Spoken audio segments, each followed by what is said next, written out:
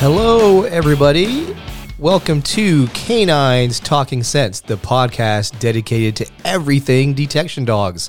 I'm your host, Cameron Ford, and we're coming to you from out here in Scent City, Las Vegas at the Ford Canine Training Center.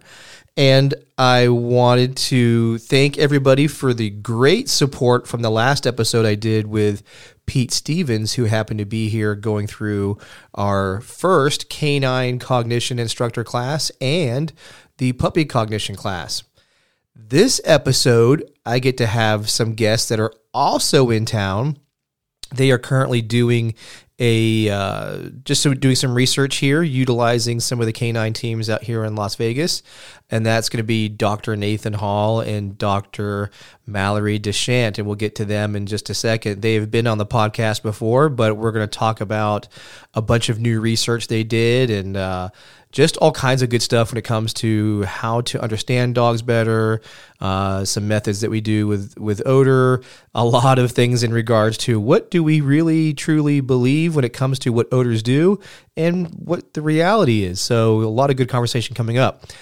First things first, what's new? Well, there's going to be a lot of projects and collaborations that are happening. One is just what I just mentioned, and that dovetails to on June 20th to 24th, myself, Nathan Hall, and Simon Prinz will be doing a seminar here at Ford Canine in Las Vegas. On the Ford Canine website will be where you can sign up. There will be a limit to the number of audit spots, but more specifically, we are going to select working spots. So if you're interested in a working spot, you're going to need to send a video of you and your dog doing whatever detection exercise that you're looking for more information on or help with. And with those submissions, myself, Simon Prinz, and Dr. Nathan Hall will review those videos and pick our top 8 people that will have working spots. Now, the working spots will cost more than audit spots, but the benefit of this is by us picking these specific dogs for whatever the type of help that the individual is looking for or to improve on a certain type of detection skill will benefit the audit audience. You guys will get to see all of the things that we're going to work on, and each one will be probably a different type of topic. So if you are interested in a working spot with Dr. Nathan Hall, Simon Prinz, and myself on June 20th to 24th this year, we will have you submit all of your requests and video. This video just needs to be a few minutes long or good enough to kind of demonstrate to us what you're trying to work on with your dog. And from there, you will get an email invite to attend the seminar in a working spot. So we'll probably pick 10, even though we only need 8, and that's just because inevitably people have to drop out or make changes for whatever reason. So we want to have some backups in there on the chance that happens. So I hope everybody's excited.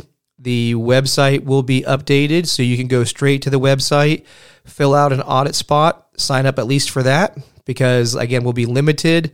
I'm not sure the exact number, but we're probably going to be, I'm going to just guess right now, 40 or under audit spots, and like I said, the 8 working spots. So that's the Nathan Hall, Simon Prinz, Cameron Ford seminar, June 20th to 24th. I am also collaborating and doing instruction with Mike Ellis. So Mike Ellis and I'll be up at his place May 9th to the 13th. Now that one's already locked in. All the spots are taken on that one. We will be doing another one coming up later this year, and that will be announced as soon as we have those dates worked out. Could be 2 more times this year that he and I will be together. Definitely here in Vegas, and then potentially other locations as well. We've also heard a lot of you guys when it came to the type of classes that you're looking for going forward. So there will be new 5-day workshops or 3-day seminars here at Ford Canine. Also, these 5-day workshops and 3-day seminars will be able to be done at your location. So if you ever are interested, once you go to our website and you see the various 5-day workshops or 3-day seminars that you would like to have hosted at your location, you can contact us. But the easy answers for most of the questions that happen, just go to the About Us section on the Ford Canine website, click on the FAQ, and all the information is there. So we also have a last update. Many of you guys have been, of course, asking for the when the classes go online. So our cognition classes and odor pays class and some of the classes where our guest instructors that we have, those start going live March 1st. So again, you will get emails if you are members of Ford Canine. There'll be plenty of emails sent out to you guys in regards when these classes are live on the website, so you can sign up and start taking some of these classes that you've been asking for. And then a little update with DDT. So, of course, I've had a podcast with Georgie Armstrong, and I've been promoting it on my various social media feeds.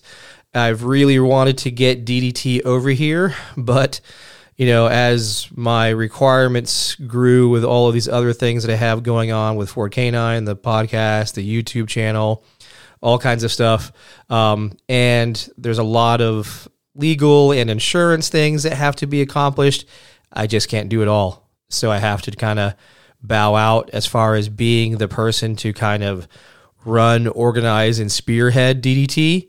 So if you are interested in being that person, or you're interested in getting DDT going as the sport here, we're talking like you need to be the president and get it going with DDT, setting it up as legitimately as a business, all the things that I had to look into, and working with Georgie Armstrong.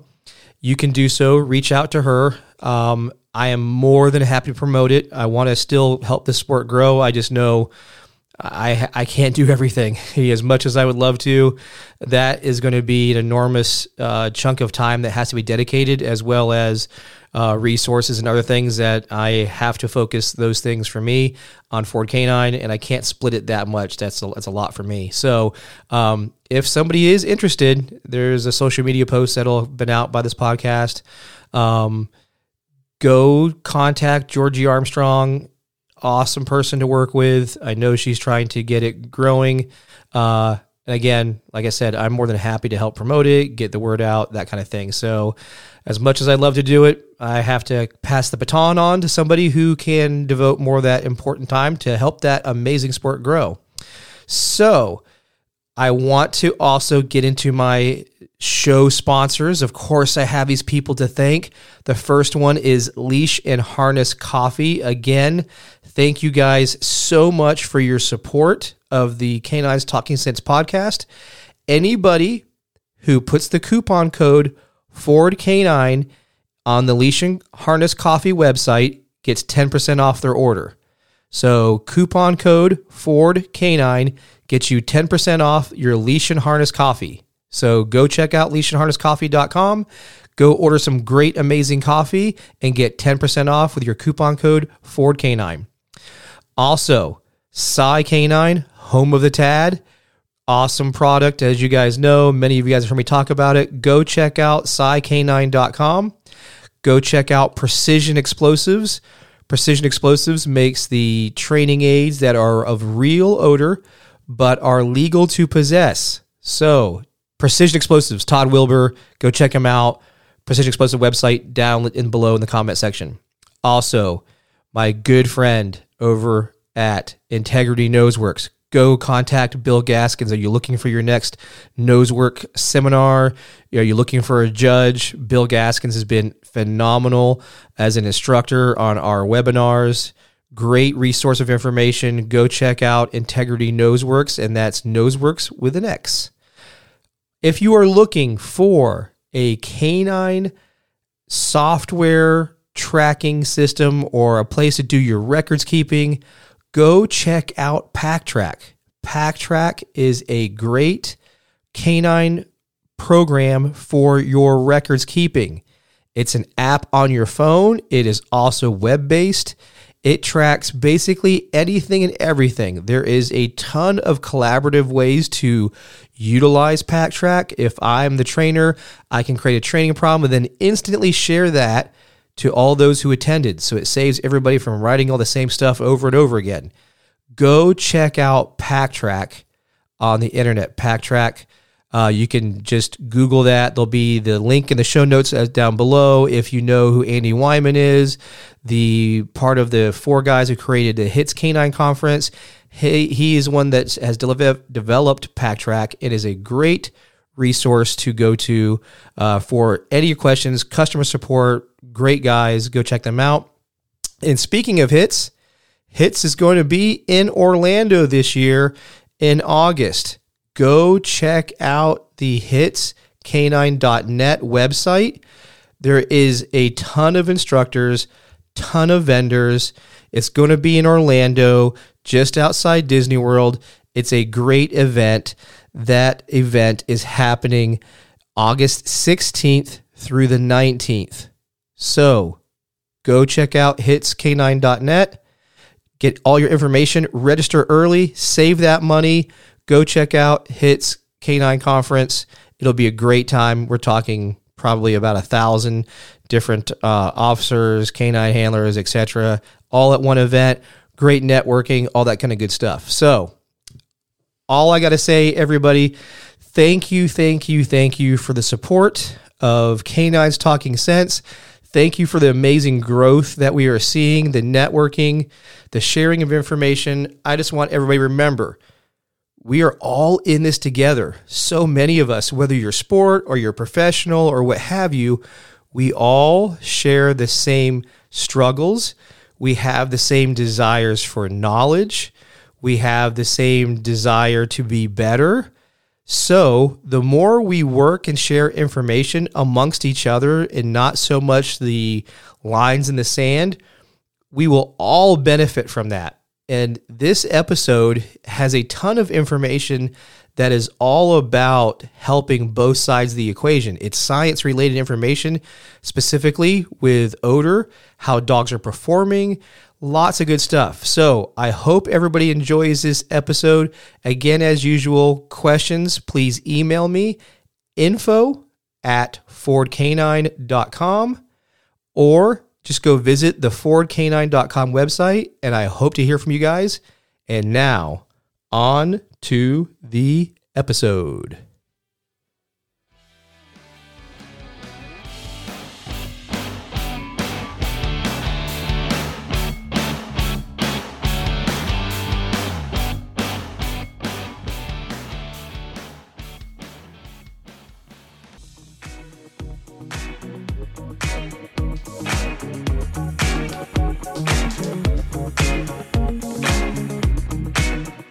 Hello, everybody, and welcome to this episode of Canines Talking Sense. Today's episode, I get to sit down with Dr. Nathan Hall and newly minted Dr. Mallory Deshant from Texas Tech University, who are both here at Ford Canine doing some research and some training. So I want to get into this episode kind of going back in time where we did a study together on the effects of handler bias or handler information.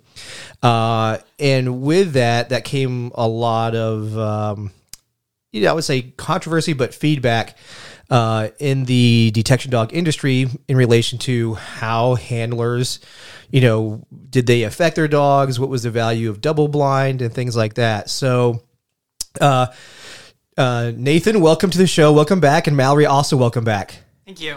Thanks for having us. Thank you. Yeah. So I'll start off with give a little background for those who don't know that study, telling us about the study itself, what it was, and then what the end result kind of was based on the data.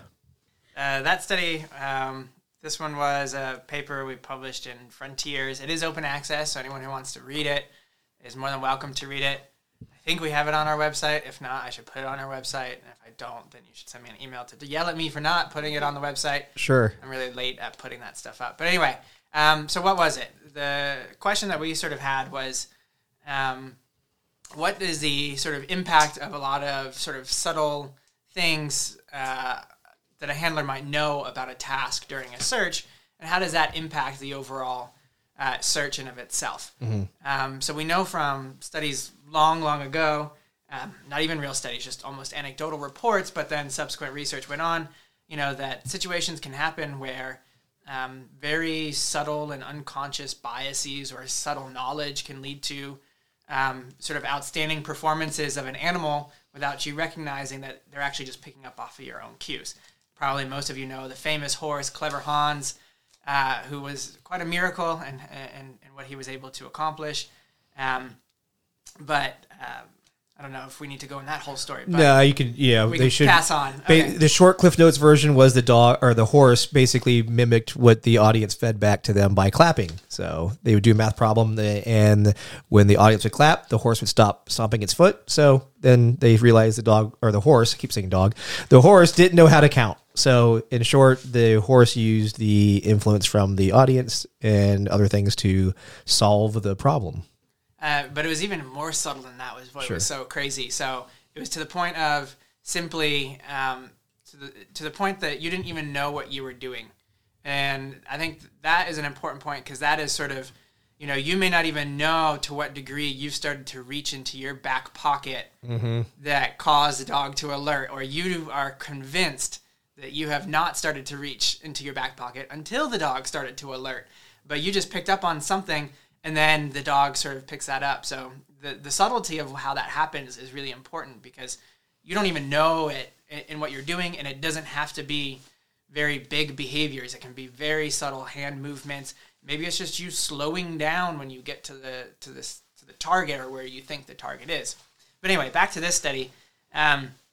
Essentially, and there were other studies, particularly a famous study that was done that looked at this, and in that study, sort of handlers were intentionally deceived as to where the location of where a target might be, when in fact there were no targets. And the sort of takeaway story of that is that when handlers had this sort of implanted thought or belief that they should be finding something, there was an increase in false positive rates based off of that, particularly if there were markers there. And there were definitely subtleties. This isn't like always a uniform thing. But our question was, well, how much does even, sort of more subtle things where you don't even necessarily intentionally deceive someone by saying, when you see this cue, that means that there's a hide there. Mm-hmm. What if you just sort of generated a setup that you just became to believe that there would be hide? So, for example, you go into room 1, there's a hide. You go into room 2, there's a hide. What are you expecting by the time you get to room 3? Mm-hmm. So essentially some handlers were explicitly told that there are going to be 3 rooms that you'll be searching, and there will be exactly 2 hides. Mm-hmm. And other handlers were told nothing. Yep. And how does even just such a subtle differentiation like that change things? And one of the things that we were looking at is, does that change the rate of false positives? And the answer was no in that case for the study. But it did seem to change handler behavior. It changed how long you stuck around in that last room. It changed how much the dog looked back at the handler. I think that was mostly for the sport dogs, right? Yeah, it was mostly for the sport dogs with the number of look backs. And then also for the sport handlers, if they were searching a longer period of time in that third room, they were more likely to call a false. Yeah, so even though there was not an overall difference in falses between sort of whether you knew or not, you can kind of, if you were thinking of it as like a pen that's kind of moving along on a line of, when does a false happen? The longer in time you get is the increased probability of a false happens. The dog searches, nothing, searching, nothing, searching, nothing. And it was towards the end when a false were to happen, whereas correct alerts tend to happen much sooner. So, sure. Having these kind of just even subtle differentiations in what your expectations might be changed enough of the handler behavior, which did have impacts on the subsequent dog behavior, not by changing overall false alert rates, but most definitely by changing how you were acting, how you were behaving, and subsequently what the dogs did. Yeah. And Mallory, we also did the double blind aspect. Mm-hmm. What did you see, in doing the double blind, was double blind make it or break it? Like, if you don't do double blind, you're not reliable, or is doing double blind not much different than single blind? Yeah, so for both the sport and the professional group, we did compare the single blind to the double blind, and accuracy was similar within both of those across both handler groups. The important thing, though, to note there is that Mallory was the differentiator between the single and the double blind. And I don't know, you can't see Mallory, but she doesn't give off many cues anyway to begin with. So you should also take it from an interpretation. That doesn't mean that there can be no difference. It partially depends on, obviously who your evaluator is and what cues they might be giving off. So in this case, the question is, could you be controlling it? If you were trying to be an impartial judge, can you control it? Or are there things you can't control? Mm-hmm. In this case, I'm very good at being impartial. Mallory was very good at being an impartial judge. So it most certainly is possible, but that doesn't necessarily mean universally or that everybody can do that. Yeah. So then the question being, or begging to know the answer kind of too, in the scale of doing detection work, how would you rate, or how important is it to do double blind? And I'll wrap that into how important is it if you are a dog team that faces legal scrutiny, how important is double blind? I think personally, and I guess should also make a differentiation between how many blinds, or is one single versus double.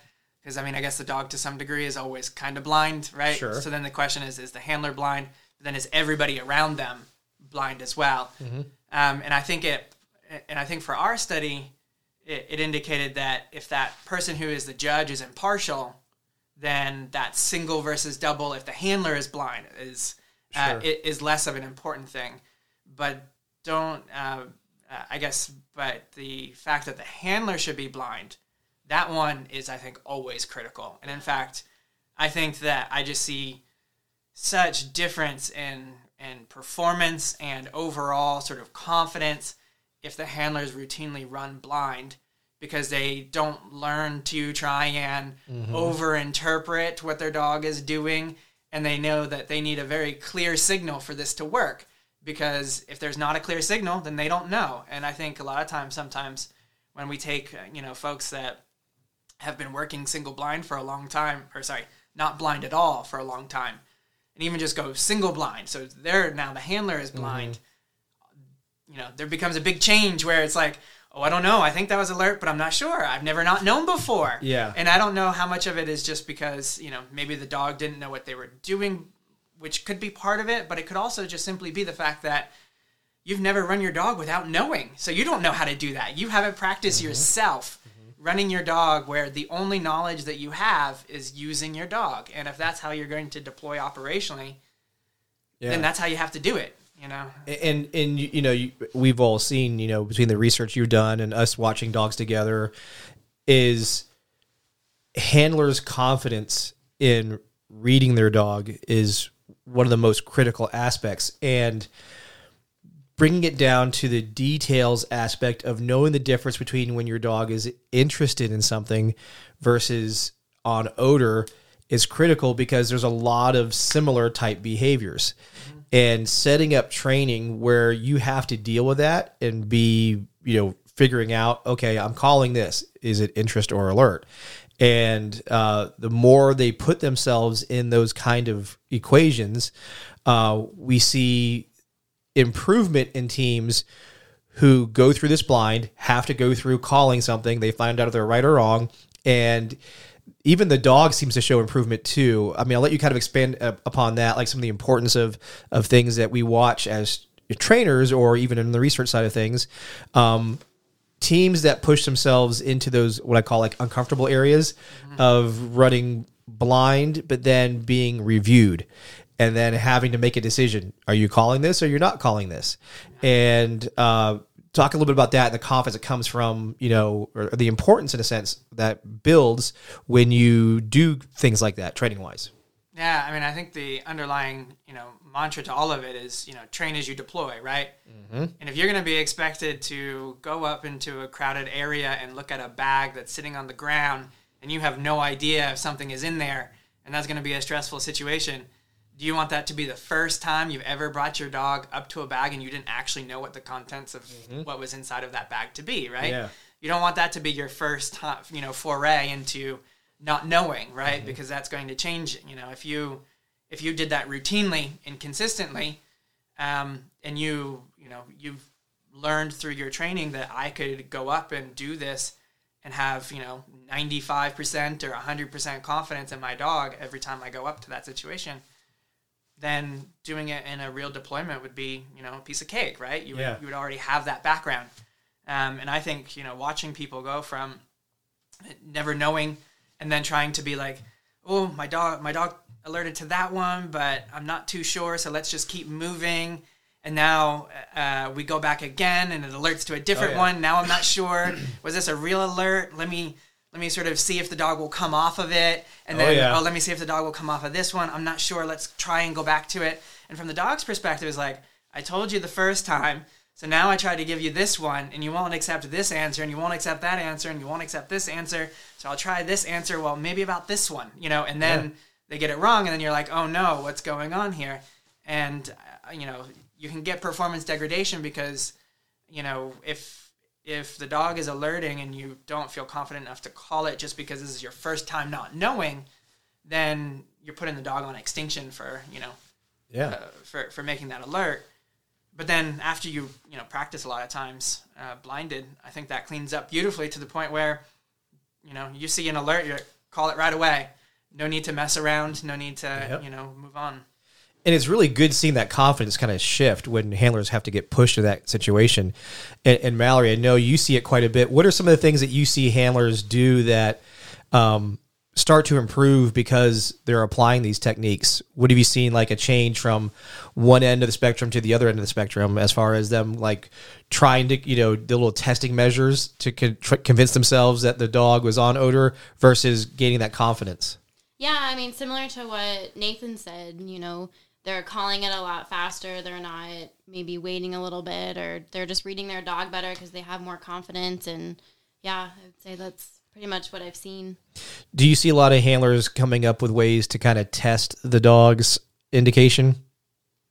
I mean, maybe in the beginning when they're first, starting the session or whatnot, perhaps they're pulling a bit on the lead to test them to see if they'll come off the box or things like that. But I think over time, once they've done enough trials with going blind, not knowing where the hide is or if there even is a hide, it definitely builds their confidence and they stop doing that. And as soon as the dog sits or stares, whatever its behavior is, they'll call it. And how important would you guys say increasing the frequency of blank trials, even if it's something simple as a lineup, like I use, the PVC pipes or the boxes? How important is it to ensure that you're trying to at least incorporate more blanks? Would you say do that in the early stages of development training as I'm imprinting a dog? The common thing is, I should say it this way, the common thing is many times when we're imprinting dogs, it's a high level of reinforcement. Basically, every run gets odor, gets reinforcement. At what point would you say, and I know this is going to be relative to dogs and dog teams, but how relevant and at what stage and how important, I should say, is it to start incorporating blank trials into that, protocol system? Yeah, I mean, to go back to sort of train as you deploy, if your dog is going to have to, get called out on a vehicle, search that vehicle, and there's actually a chance that there might not be something there, then you should also make sure that your dog can do that in training, right? And that would be a blank run. If your dog is going to be expected to go up to a backpack that's sitting by a trash can out on the street and potentially clear it if there isn't something there, then that should be a part sort of training. So blank runs can most certainly be an important part of. But some of them won't do blank runs until, maybe after the dog already knows all the odors and is already searching realistic environments. Is it more important or is it critical to do these blank runs before you even get to that stage? I guess it depends. That I don't know. I don't know about sort of where it would need to be sort of Okay. incorporated per se. But you also have to think about, think about it from the dog's perspective as much as you can, right?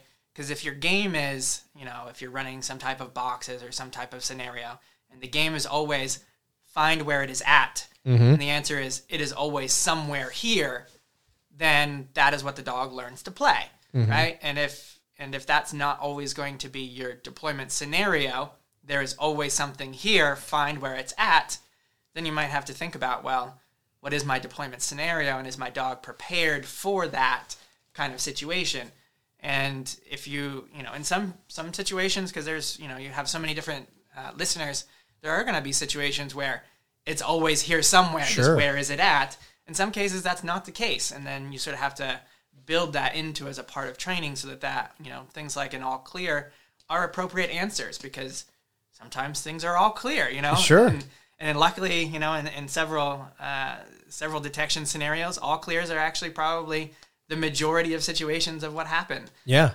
So definitely, making sure that is a part of the acceptable response, and that training is going to mimic as much of what you have to do is ultimately going to be the underlying sort of rule, Sure. It's kind of the golden rule in a way, right? And I think that's what, you summed it up nicely by saying, hey, what is your end goal? If your end goal in whatever discipline you do has significant areas that are going to be blank or contain no odor, it's important to start teaching that context to the dog earlier on versus later, in the sense that, it's almost like teaching coping skills in a sense. Like, hey, dog, there's going to be times where there's nothing here, and this is how we solve that, and there's a level of reinforcement to that. So there's a question that comes up from time to time. People want to know, should I reinforce a blank search? Or if my dog tells me there's nothing here, should I reinforce that? I'll let either one of you guys kind of answer that question. How important is it to give some form of reinforcer, or maybe you can even suggest the type of reinforcer in a sense, for a blank? Yeah, that one's a difficult question. We've dabbled a little bit in it, and the thing is that I know some people would be diehard. You can never reinforce a blank kind of situation. And the problem with this, and you're going to hate my answer because it's a very scientific answer, and you're going to... I don't know. Well, yeah. Well, ultimately, the answer is I don't know, but I think it's actually just a very subtle it depends. And the reason for that is it depends on what your particular scenario is. Is an all clear going to be, an acceptable response that is happening, almost as frequently as a target? You have to think of it, from a dog's perspective of, could I be correct 99.99999% of the time by making an all clear response? And if that's the case, and I could get to my reinforcer a lot faster by doing that, then there becomes a tremendous incentive to just default to all Everything's clear, all clear. right? Yeah. I searched 3 inches, all clear. Exactly. Yeah. And if that miss, right, is only happening, your reinforcement rate is 99.999% of the time, except for that 1 in 1,000 miss, but your entire purpose of being there is for that 1 in 1,000 hit, right? Yeah. Kind of situation. Then you sort of have to figure out, well, how do I balance that? Sometimes it might be having operational deployments of targets so that you can catch those misses more frequently and provide different types of reinforcement there. You can change the type of reinforcer that you have.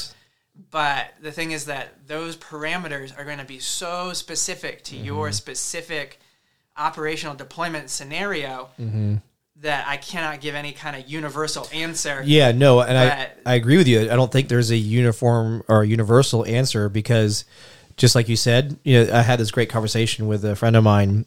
He's a mammal trainer for the Navy, but he's also a dog handler. And we had this conversation about that. And at the end of the day, we kind of agreed that, context of the search is important. So if we're searching, let's say it's the average police officer who searches a car. The dog goes around the car, shows no odor, or there's nothing here, Dad. You can walk away. Maybe it's just a verbal praise. Good job. And this is, I'm going to say this is training where you know the answer. So you set up the vehicle search. The handler runs it blind, goes around, says nothing's here. You're confirmed. Good boy. It's reinforcing. You're just using praise. You could even play if you wanted to, again, depending on your dog in front of you. But in this case, there is a level of reinforcement that happens, and the correct response was no response, and it was gratifying and engaging for the dog, versus just maybe the low-key, oh, good boy, and walk off, put him in the car. Like you said, it's a balance of not extinguishing behaviors, but also reinforcing the ones we desire, plus desire of telling me there's nothing here by not trying to fool me into going, well, I can't find anything. You're not leaving. You have now presented the area 4 times. Okay, I'll just go with giving you the response that I think you want, which is whatever trained behavior that is. Yeah, no, like in our lab, right, we've definitely, if the target rate is going to be like around 50, 60%, we'll reinforce all clears, right? Because it's a 50-50 shot. There's kind of there's no balance one way or the other. So, then you're equally incentivized to tell me it's all clear or to tell me that there's a target there. Right. So we typically reinforce that without issues. Yeah. We've also seen some individual dog differences. Yeah, I was going to say it's also a little bit dog dependent. We had one dog that was responding to the reinforcing all clears and kept just calling all clears. But as soon as you stop reinforcing the all clears, that immediately was fixed. Yeah. Within a couple sessions. But we also, in the exact same parameters, in the exact same study, we had 2 dogs who were performing at 100% with that same procedure. So it was a dog dependent thing. That dog just picked up I could get to the end of trial, by doing a really quick search, and just started blowing past it a couple of times for the target. So it really depends on the individual dog, the parameters of your operational scenario, and I think that having universal, rules, that you can't reinforce an all clear could be damaging, as well as you have to always reinforce all clears can also be damaging, because it's all about the right balance and the right it depends answer. There's it's so true, because we live in this society of dog world, where we've had such ironclad, it's this or it's that, where we're starting to get better at is going, well, it depends on that dog in front of you. And the more you know that dog in front of you, the more success you'll particularly have. Where, there's still the arguments that fly around. And then, of course, the social media world makes it a whole lot easier to do a lot of yelling at each other and say, you're wrong, you're stupid, my way's the best way. And none of that really truly has value, versus going, you know what? I say do it. If your dog likes food, use food. If your dog likes toy, use a toy. If you like to use a conditioned reinforcer signal, use that. If your dog, performs well because you can, toss your toy in and you're good at doing that, there's nothing wrong with it. It may not be each person's cup of tea. It may not work for that particular dog.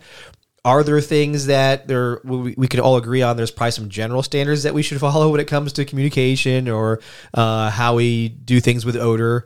But generally speaking, the better we know our dogs, the better we're going to do when it comes to deploying them and training them. So those are key things there. So the other thing, you guys did a study. We'll get into the odor a little bit. Describe the odor threshold study, because that was, you guys both did that with Paul Bunker.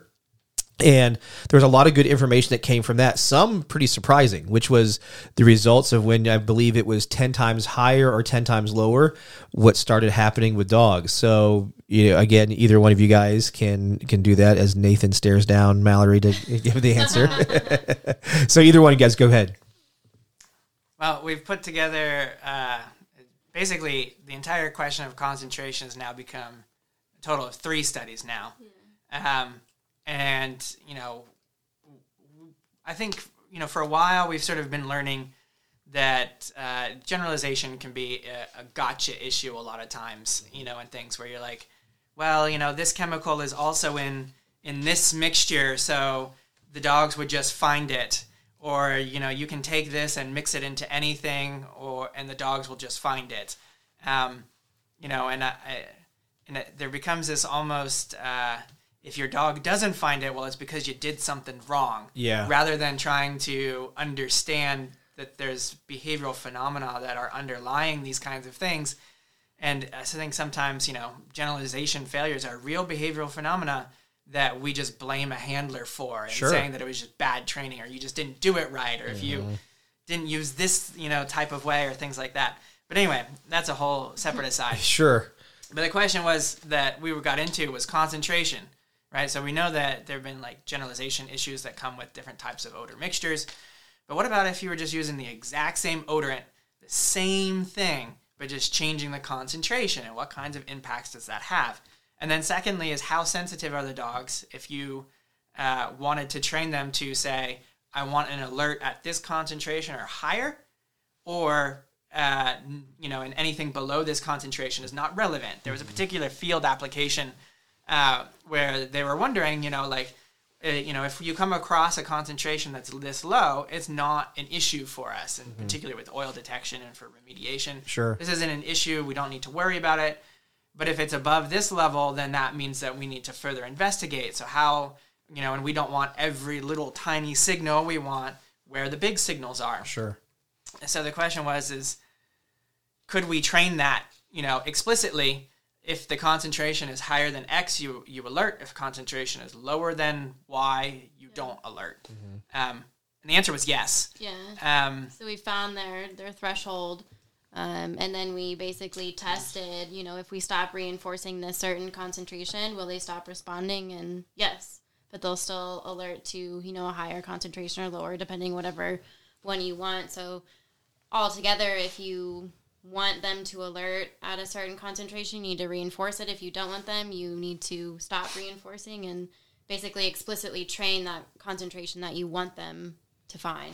So applying it, let's say, to your typical, I'll go with drug dog handler, because they get their typical kits at certain weights. So typically, let's say 2 grams to 5 grams, 10 grams, 26, 48. We'll go with those numbers. Those are pretty average.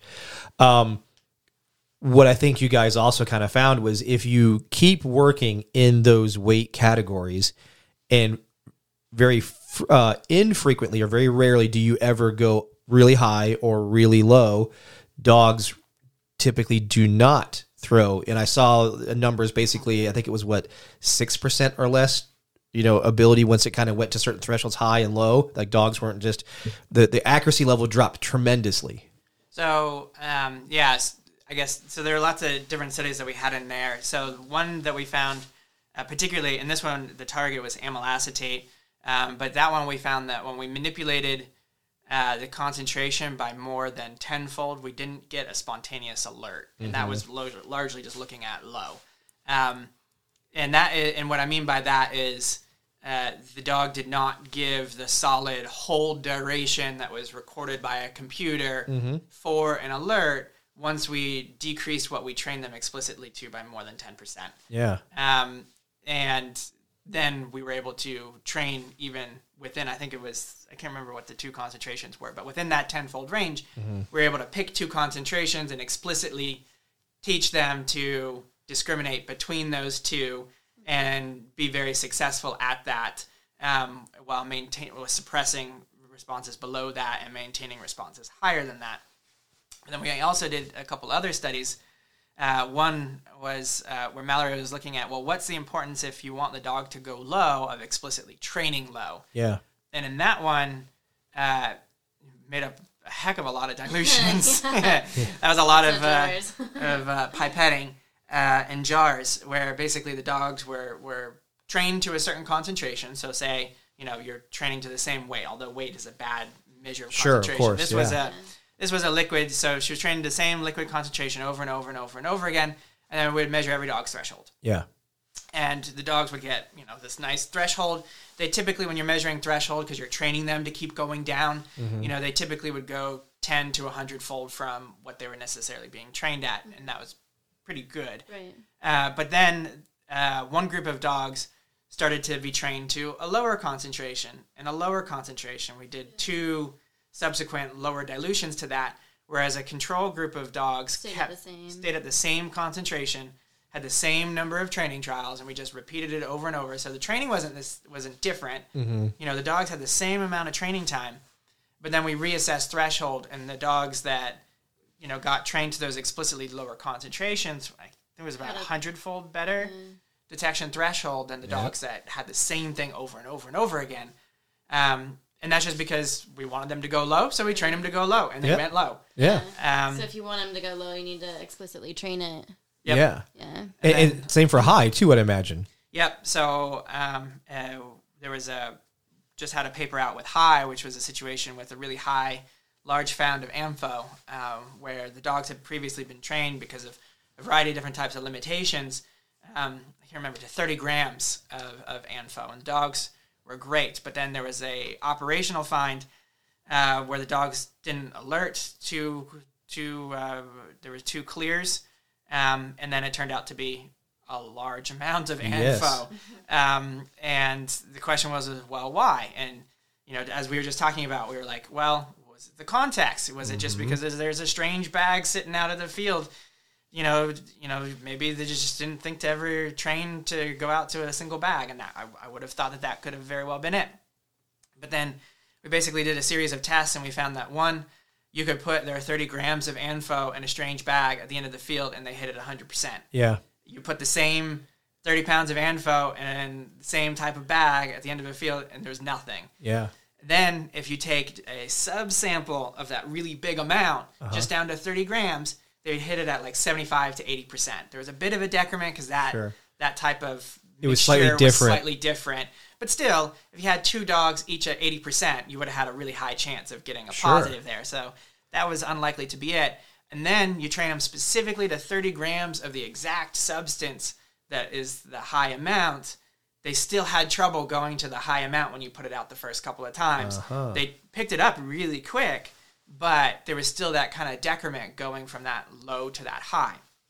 From our experience, you know, I think this is also going to be very odor dependent. There really needs to be a chunk of research on that, because perceptually, some odors will be really quite consistent across a really large range of concentrations.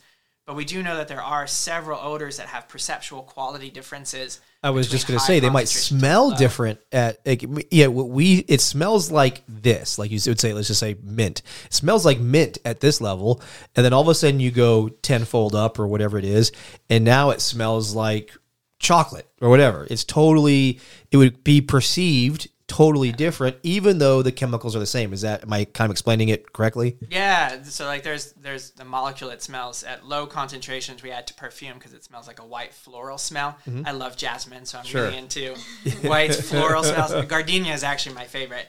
But anyway, so you take that and in low concentrations, which is at about the same concentration it's in the flower, it smells beautiful. Sort of high, purify it to make it a high concentration, smells like poop, quite literally. That you would not necessarily even recognize that this is the same odor.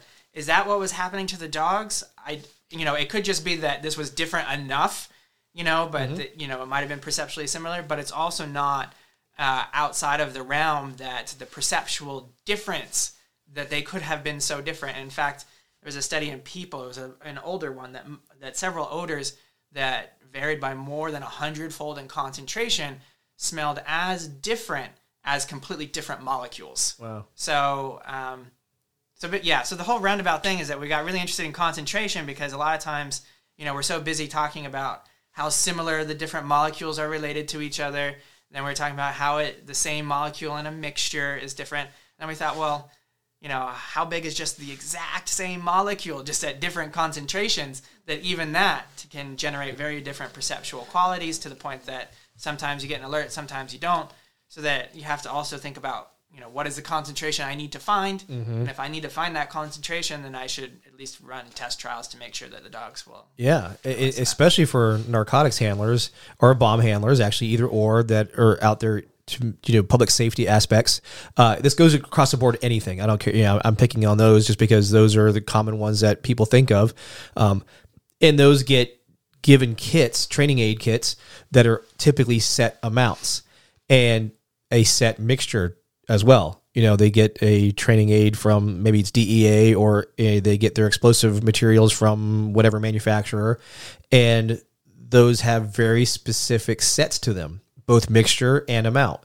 And all of a sudden, when these dogs get exposed to something, it's the same chemical, just different mixture or different amount. All of a sudden, they get a varied response. And I like using this analogy that Temple Grant had made about learning and autism and dogs, if are very similar in nature. If you showed it a picture, an autistic child, a picture of a car, and they see that picture, and then you show them a different picture later on of a different car, and you say this is a car, they're going to say, no, it's not a car.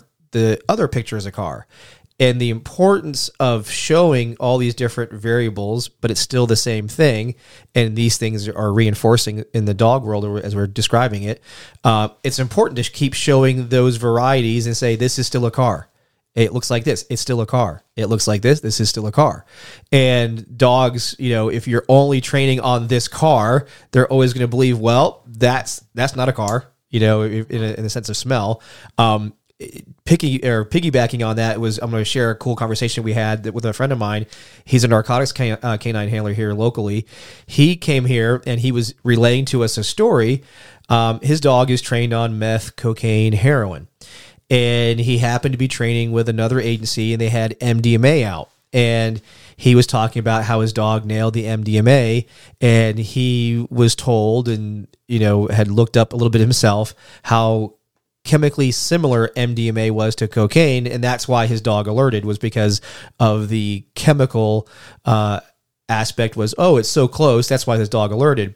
And I love the story that you gave him, which was, yeah, not so much, because you could simply just change an atom within that, and it smells completely different. I'll let you kind of explain what you explained to him, just so the audience can hear that assumption that was made and how truly that was way more of an assumption than what reality is. Yeah, well, with complex molecules, it's very hard to predict how slight variations will lead to perceptual similarity or differences. So, like, that particular one is Carvone. Basically on one carbon around it, it's a stereoisomer. It has two versions, L and R versions, and essentially one version will smell largely like shoe leather. It's kind of, I don't know, I think it's kind of stinky. Sure. The other one smells more like mint, or like a spearmint kind of thing. And your nose is so sensitive that you would not even perceptually recognize these two molecules that have the exact same chemical formula as being similar. They would actually smell completely different. There are other stereoisomers that are indistinguishable to your nose. It's just very hard to look at the chemical structure of any type of molecule and say, this will smell like this. And in fact, there have been some studies that have actually done an okay job, but basically requires supercomputers to try and figure out how certain molecules will end up smelling like. And they can get kind of decently at it, but still there's no clear one-to-one relationship except in a handful of things. So one is like, if you just have a straight chain, carbon chain, and you add one molecule, so like ethanol, right, our favorite kind of alcohol. You add one carbon to it, you have propanol. You add another carbon to it, you have butanol, 3, 4, etc. So those all actually smell relatively similar to each other, and the dogs will generalize pretty well among those. We tested those. And then, the further you get away, if you train the dog to pentanol, which is 5, the dog will easily discriminate between 5 carbon and 2 carbon ethanol and a 7 carbon heptanol, and even easier for octanol, etc. And they'll generalize to those 1 carbon. So there is, consistency between the chemical similarity and perceptual similarity. But once you start going off into different branches, different, where is your different functional group? If there's a different functional group, it becomes very, very difficult to do that. And in reality, the answer is you got to test it, and you got to test it in a controlled way. And it's one of those where, and especially because this is all coming from humans, right? There isn't really a great way. We've been working on this actually really hard, is how do you say, what does this smell like to you? Sure. Right? That's a very complicated question to ask. So we've been working on that. But right now, there isn't really a way to to ask that of the dog. So most of these studies are all about human perception, which, how do we map that onto the dog's perception? Sure, yeah. So the only real way is to do a controlled study to see, do you spontaneously generalize if you're trained on this to that? And if, your dog is trained on this and then they just happen to alert there, you got to think, you got to rule out context effects. You've got to rule out that this was the end of, 5 boxes and this just happened to be, what was in box 6. You got to rule out that this is just the novel odor, right? The dog has walked 4 familiar distractors and just responded to the newest thing. So you have to rule out all of those things before making that determination, because it's not easy. No, and it was one of the things that I brought up to him was, that MDMA was put out in almost the exact same way as the other training aids. So in the dog's context, if it's generalizing, it said, okay, there's a foreign smell here, set up in the exact same way as the other odors. So, and there's human odor here too. Oh, look, other dogs have run. So let's say there's other dog smells there. So before you know it, you have 3 or 4 of the check boxes that exist in this dog's context. The only thing missing is this one doesn't smell like the other ones I train on. So those dogs that will generalize really well will go, I'll go ahead and give you the trained behavior that you're looking for. I also got to think, and I don't know if this was this case at all, but sure. Just generally, did I find a plastic baggie in a desk? Or did I find a plastic baggie in a wheel well? Did I find a plastic baggie in a car door kind of thing, or a burlap sack, or, things like that. So, and those are the important things that I want handlers to think of. A lot of times they go, they'll go, oh yeah, I put, or why is my dog alerting to a distractor is one. And I'm like, well, did you just place the distractor out, or did you hide it the exact same way you hide your training aids? And that could be a problem. So I demonstrated this recently at a training session, and I talked about it before in another podcast, where I just put that distractor out on a stairway, and the dogs walked right by it. But I put it in a door jamb, and almost every dog wanted to alert to it, because contextually, it was hidden similar to a trained target odor. But when I laid it out and it's there available from them to smell, they walked right by it.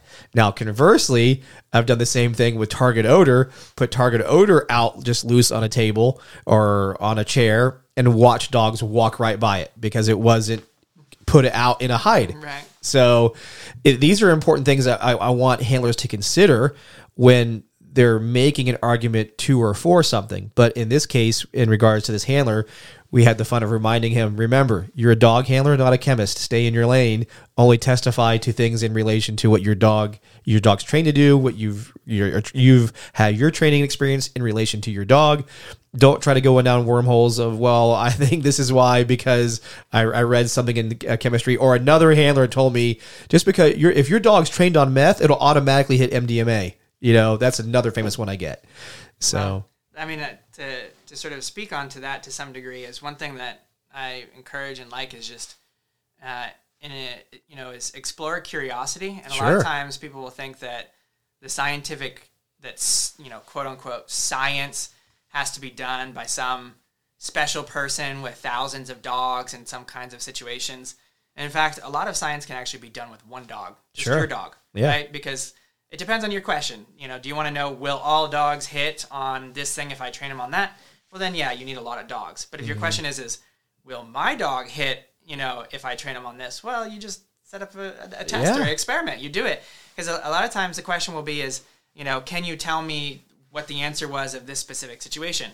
And the answer is, I don't know most of the times. But let's test it. Let's figure it out. Because you can figure it out under most cases. You just have to be curious. And science is about figuring out, what is the reason that you think it is, and how would you develop a test that could prove that wrong? And that's the most important thing is you can never prove yourself right. You can prove other things wrong, and then you can then finally sort of accept that this is probably going to be the correct answer. So you have to figure out, would there be a way to try and falsify what I was thinking about? Like, am I convinced that my dog hit on it because of chemical similarity? Well, let's rule out all of these other potential factors and then, create a test that would indicate, that they might be similar. Repeat it in different contexts, remove other potential context cues.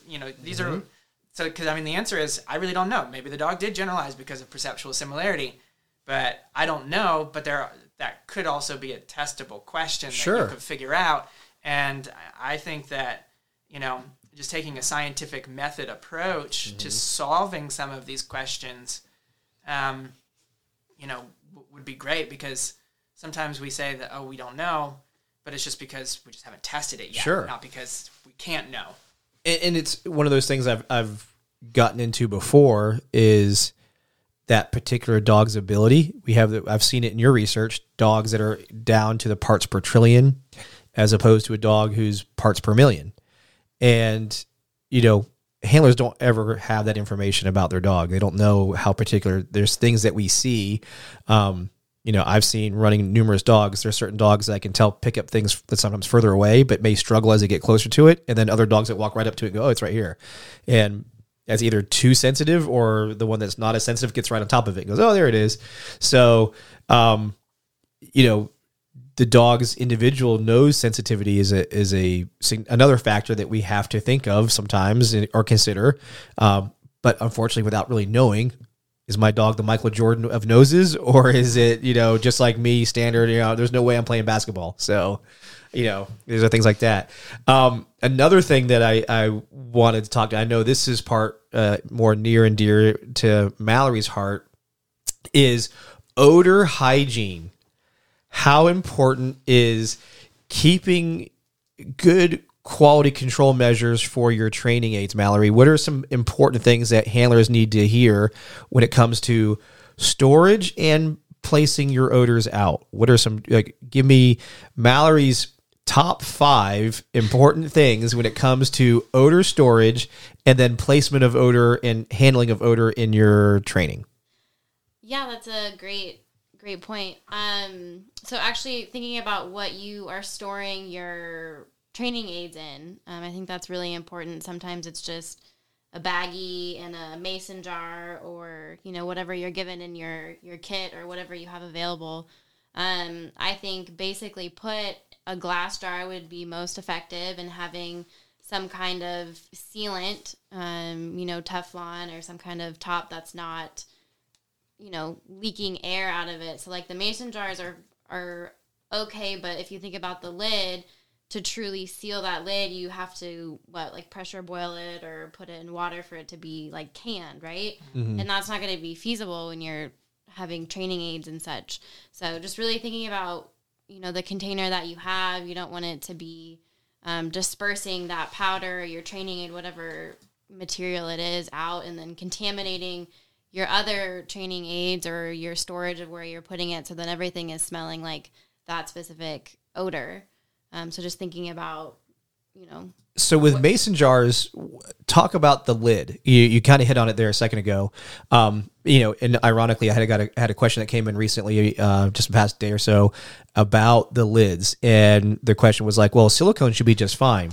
But mason jars, circling back to that real quick, mason jars have those unique lids that are 2-piece, and those tend to be the problematic part. Talk about the lids and what are the things, and then let everyone know what a septa is that has the Teflon and silicone in it. Yeah, so the jars that we use are glass with a little septa rubber, and we have the septa rubber inside of the lid, so it's kind of like a hole, and the plastic lid goes around that, so we can pierce it with our olfactometers. But really having a thin layer of that septa, and then having the jar on top to really seal that jar closed.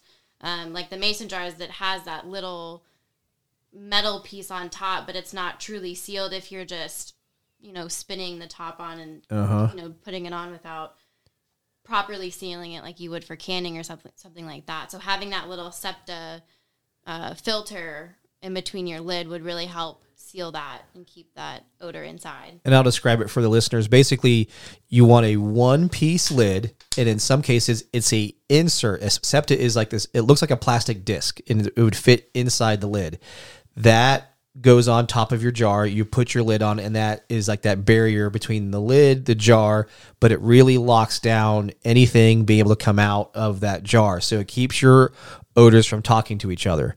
So now that you have your glass jar, you got the proper lid, and your materials inside your glass jar, obviously we deal with, in the narcotics world, most of these narcotics are kept within an evidence bag. You can put your Evans bag inside a jar. Should you also put it inside a canvas bag, or so the canvas bag? What's the problem with some of these external carriers? Let's call them not just storage, but now I'm gonna go put it out in my training area in this canvas bag. What's the problem that you run into with that? Yeah, so when it wasn't in, a proper jar, it was in like that little folder, like the manila envelope looking thing. Yeah. The odor was getting out, and then it was in this canvas bag. So then you're basically just spreading the molecules of odorant everywhere. And so you just have contamination of at least that odor, if not multiple, if you have multiple in that one bag. Mm-hmm. So really, if you can put that envelope in your jar, and have a proper lid so it's not going everywhere, and that'll solve that problem of, having that odor disperse without in that jar, in that canvas bag. So really just the jar is going to be really important, and then you can have it temperature controlled and not too hot, not too cold, depending on So keeping it in the trunk of the car is probably not the best idea. Right. Now, okay, so I've got my jars. I've got my materials in my jar. Do I put all my jars, each odorant, so let's say it's heroin, cocaine, meth. Do I just take all my jars into one case? Or is it better to have heroin's jar in heroin's case, cocaine's jar in cocaine's case, and then, meth jar in meth's case? Can you shove them all into one case, or is it better to have them in its own case? Yeah, I would say it's better to have them in their own case, so you're not concerned about, crossing the contamination. But I mean, theoretically, if you have a closed jar, that's something that, we could test and see if it would, if you have a proper jar, theoretically, if it's closed and nothing's coming out, you should be able to put it all together. And that's just something we could test. Test the jar to see if there's leakage, and if there isn't, then yeah, theoretically you could have all 5 jars with different odorants in the same container. And I know the other equation to that is, I myself am not a great odor sterile type person. So the problem that happens is I go to my case with all my jars, open up one jar and go, oh, let's look in this one. Okay, let me go to the next jar, open that jar up. And now my jars are all hanging out next to each other, all open as I'm trying to decide what I want to put out in training. And now I'm just contaminating everything anyway. So I can say from the user standpoint, when I had my stuff separately, I was less likely to do mistakes like that versus just opening up my one box and then randomly opening my items up and they're all mixing together. I see that obviously quite frequently, even in the sport world. They have their essential oils and they just have that one case, and those oils are so sticky when it comes as far as odor goes. So now we're just contaminating everything. But in their world, that's a reality, obviously. Their training materials aren't always going to be perfect, never are. And you have to get those dogs used to the different kind of contaminations with these oils. The other thing in this same conversation, though, that I get question-wise is, how do I clean let's say, my training containers? Whether it be the stainless steel cans to my glass jars to even, let's just say, my box, if it's made out of HDPE or some type of plastic, or my elbow pipes. What tips can you give people for cleaning? Let's go with containers and then training boxes or training lineups. What's a good way to clean each type? Yeah, so at the lab, to clean like the jars and the lids and maybe any other mixing materials, we basically sterilize it in the dishwasher with Alkanox, and then you can clean it. We also have a ultrasonic cleaner, and then we put it in an oven to dry. So those are all, unique equipment that not everybody's going to have, so it's a little challenging. But we use Alkanox detergent to clean, and you can also use some kind of like methanol alcohol to dry it, and that evaporates pretty quickly, and that's what we use if we're traveling and we need to wipe down, an odor port or whatnot between dogs, so it's getting clean in between runs. And where do you get this chemical? Do you have to mix it, or how do you? The Alkanox? Yeah. So I'm pretty sure we just get it from Amazon. Yeah, the Alkanox makes like Liquinox and Citra something. One is made for the dishwasher. One is made for soaking. Okay. Yeah. One is made for like a hand soap kind of thing. It's just a very convenient laboratory cleaner thing. Does it leave its own smell afterwards, or does it evaporate? Like, how do I know my dog won't start going off of Aquanox or Liquinox? Well, you clean everything to it, but the type of cleaner is that it's a non-scented cleaner. And, I mean, use this with a grain of salt, right? Everything's got some type of scent or something like that. But if you're in comparison to Dawn soap or something like that. So you after you finish it, you rinse it clean. Then you do some type of methanol rinse or ethanol rinse if you can get, I guess you could probably just get Everclear. I don't know. We don't. Yeah. We can just buy methanol and ethanol. That's not a problem. But maybe you just have to get some type of ethanol through Everclear or something like that and bake it off as a way of so maybe things. putting it outside in the sunlight is something that's helpful for using the UV rays from the sun, or possibly, but then I don't know, who knows what dirt and stuff sure, of course, blow in. But generally speaking, you just want to make sure that your whole system is kind of cleaned quite similarly, and if your dogs will blank on your blanks, then you're good. But yeah, and there's no ideal, there's nothing, no perfect, there's no odor free or this will clean off all odors kind of things. But it's frequently used just for laboratory cleaning stuff, just because it doesn't leave much of a residue. It cleans very nicely. Yeah. Ultrasonic cleaners are great. Dishwashers are great. Now, with dishwashers, are we afraid of, let's just say, because I'll use my own. Let's say I go downstairs, throw my training aids containers into my dishwasher. My dishwasher has been used for 10 years using detergent soaps in there. Will that be then basically contaminating those containers that we're just talking about? I've seen your dishwasher, so quite probably. I was going to say, yeah. I mean, you can also get... I'm the average user, remember that. Yeah, they make countertop dishwashers. I mean, this is probably a little bit over the top for your average That's user. what I was getting at is because someone may hear dishwasher, oh, great, I'll throw it in my dishwasher and not really know they've added a whole bunch. They have countertop dishwashers that are quite convenient for that kind of stuff. But the main thing is you're treating all the jars the same. You're cleaning them with the same cleaner. So your blanks, your distractors, your targets. Yep. Yeah, and you just avoid different kinds of scented soaps and things like that for that. And these provide a nice, quote unquote, unscented way to do that. But yeah, and then you just got to make sure that whatever you're using as your hiding sample is not odorous itself. Otherwise, I have seen, think of canvas bags, or think about something that, especially if you're dealing with something low vapor pressure that might smell potentially even more than something else. You might end up with a bag detection dog that does a discrimination between different kinds of bags or something like that. Or if you don't have out blank bags, then you just have a pure bag detector dog. And, and you may not realize. Yep, or a marker detection dog because they wrote on the bag with whatever Sharpie they had nearby to say what it was or what the amount was. And, and that leads into, doing distracting and proofing odors, as again, part of that good sound training procedure. What are some good bits of information, being a good steward of putting out distracting and proofing odors? But I also know dogs get pretty used to distracting and proofing odors when we put them out, as far as how long they've been in something or, the type. How often or how frequently should you be changing out? Let's just say I'm a handler and I said, okay, I'm a narcotics handler. I'm working interdiction. So motor grease is an important thing. Oil is another important thing. Tire rubber is another. So you have multiple jars of all these things, plus a bag or an evidence bag as a distractor, tape, and so forth. How often should I change those things out? Because after the dogs run them numerous times, don't they kind of become, the dog will go, yeah, I know that's not what I'm getting paid for, but just a couple days later, I put a new evidence bag out or a new thing of oil out.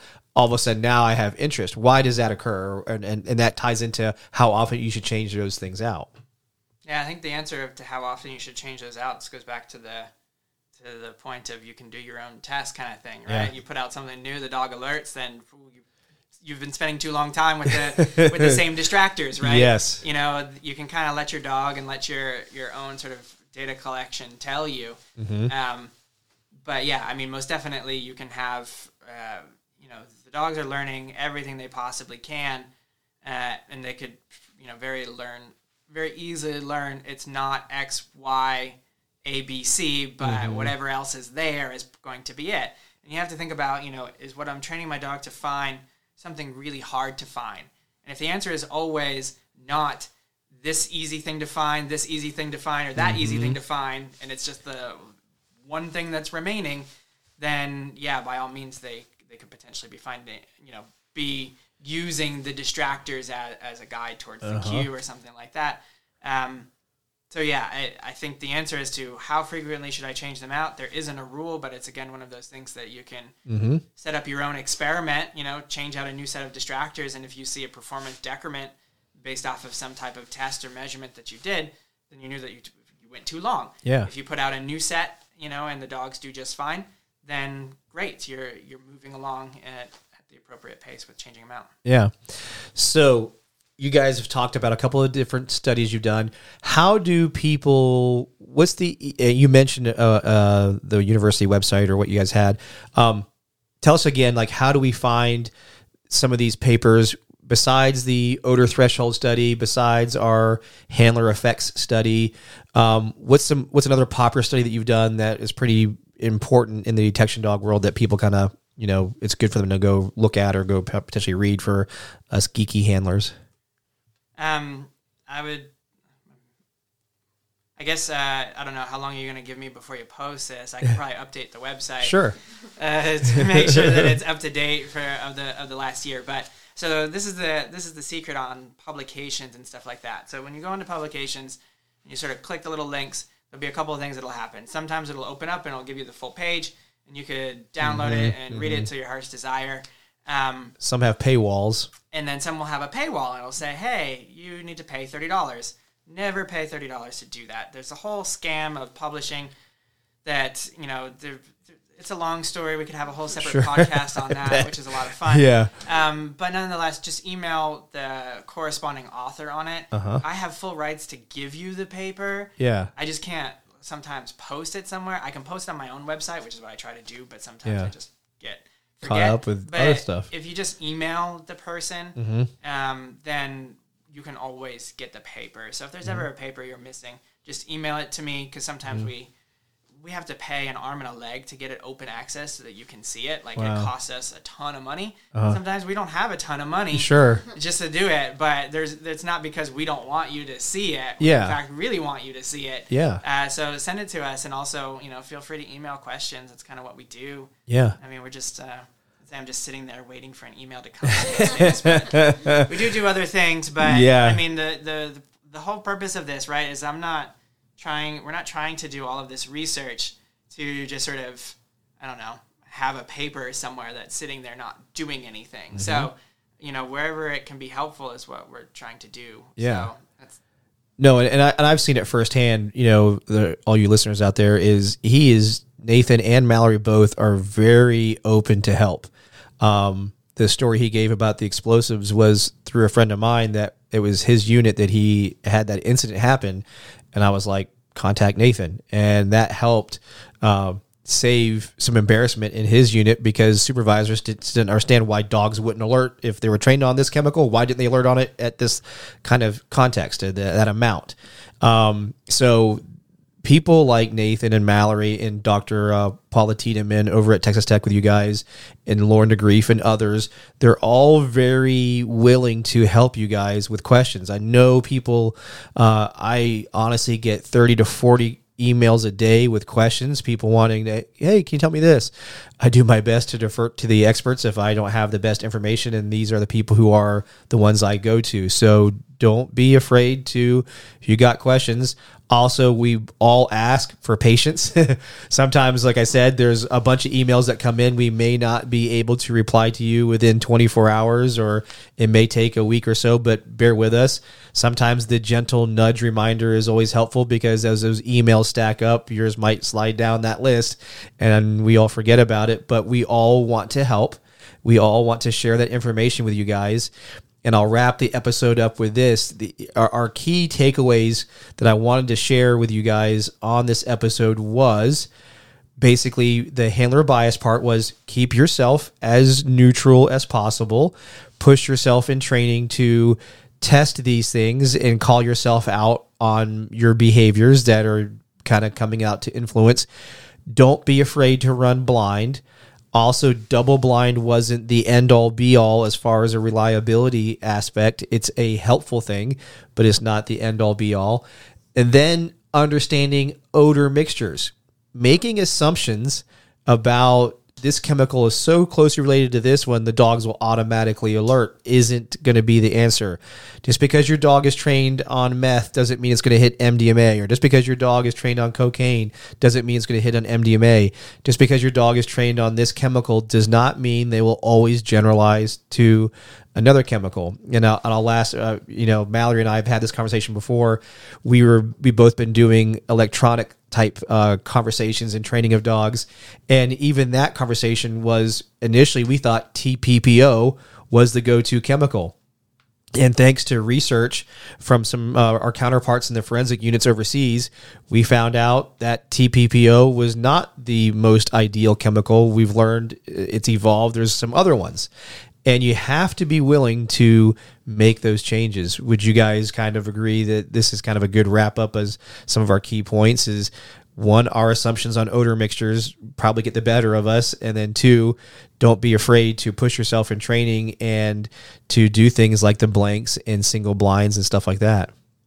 Yeah, I mean, I would say my take home point is that we know substantially less than you think we know. Yeah. Let alone, everyone knows substantially less than you think you know. And even if you've done it 50 years and it's worked great for you, doesn't mean you know everything about it. Yeah, I think, the more you spend time like studying, the more you know, or the more you learn, the less you know, yeah. Right? So you realize sort of how much is still left to know. And the answer to a lot of questions are just going to have to be is you're going to have to test it. Yeah. You're going to have to set up your own little kind of experiments and test it to sort out. I mean, that doesn't mean don't reach out by any means. Please do. But I think just, taking everything a little bit with a grain of salt and setting up, ways to actually test what's going on and just don't make assumptions because, assumptions can potentially be dangerous. As they say, the mother of all F-ups. Exactly. Or assumptions make an acid of you and me. So test it.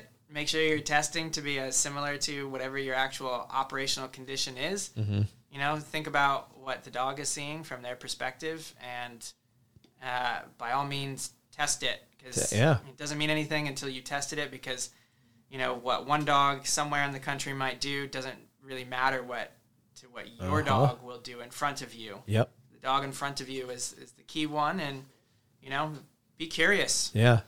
No, absolutely. And again, for all those listeners and those that are part of the Forward Canine website, both Mallory and Nathan will have lectures on the website here in our online course soon. They both know I've been harassing them for it. But we've got it nailed down, and we'll have that up here soon. So not only do you get to listen to them in the podcast, this one and the ones from the past, you'll be able to interact. There's plenty of webinars I have that Dr. Hall did, and he had a 4-part series. So you can go to the website and go find those on ForwardCanine.com. If you haven't already seen those were great ones. There'll be some new stuff in the online university, and Dr. Mallory Deschamps will also have hers too. I got to preview a few of them. They're pretty cool stuff. So thank you guys both for being on the podcast. Yeah, thanks for having us. And again, I will put in the show notes their emails, so that way you guys, if you guys want to read some of the research papers that we talked about, or some other ones, or if you're curious, like, hey, I heard a research by so-and-so, they might even be able to steer you in the right direction. So don't be afraid to do that. Again, thank you everybody for listening to Canines Talking Sense, where it's okay to be nosy.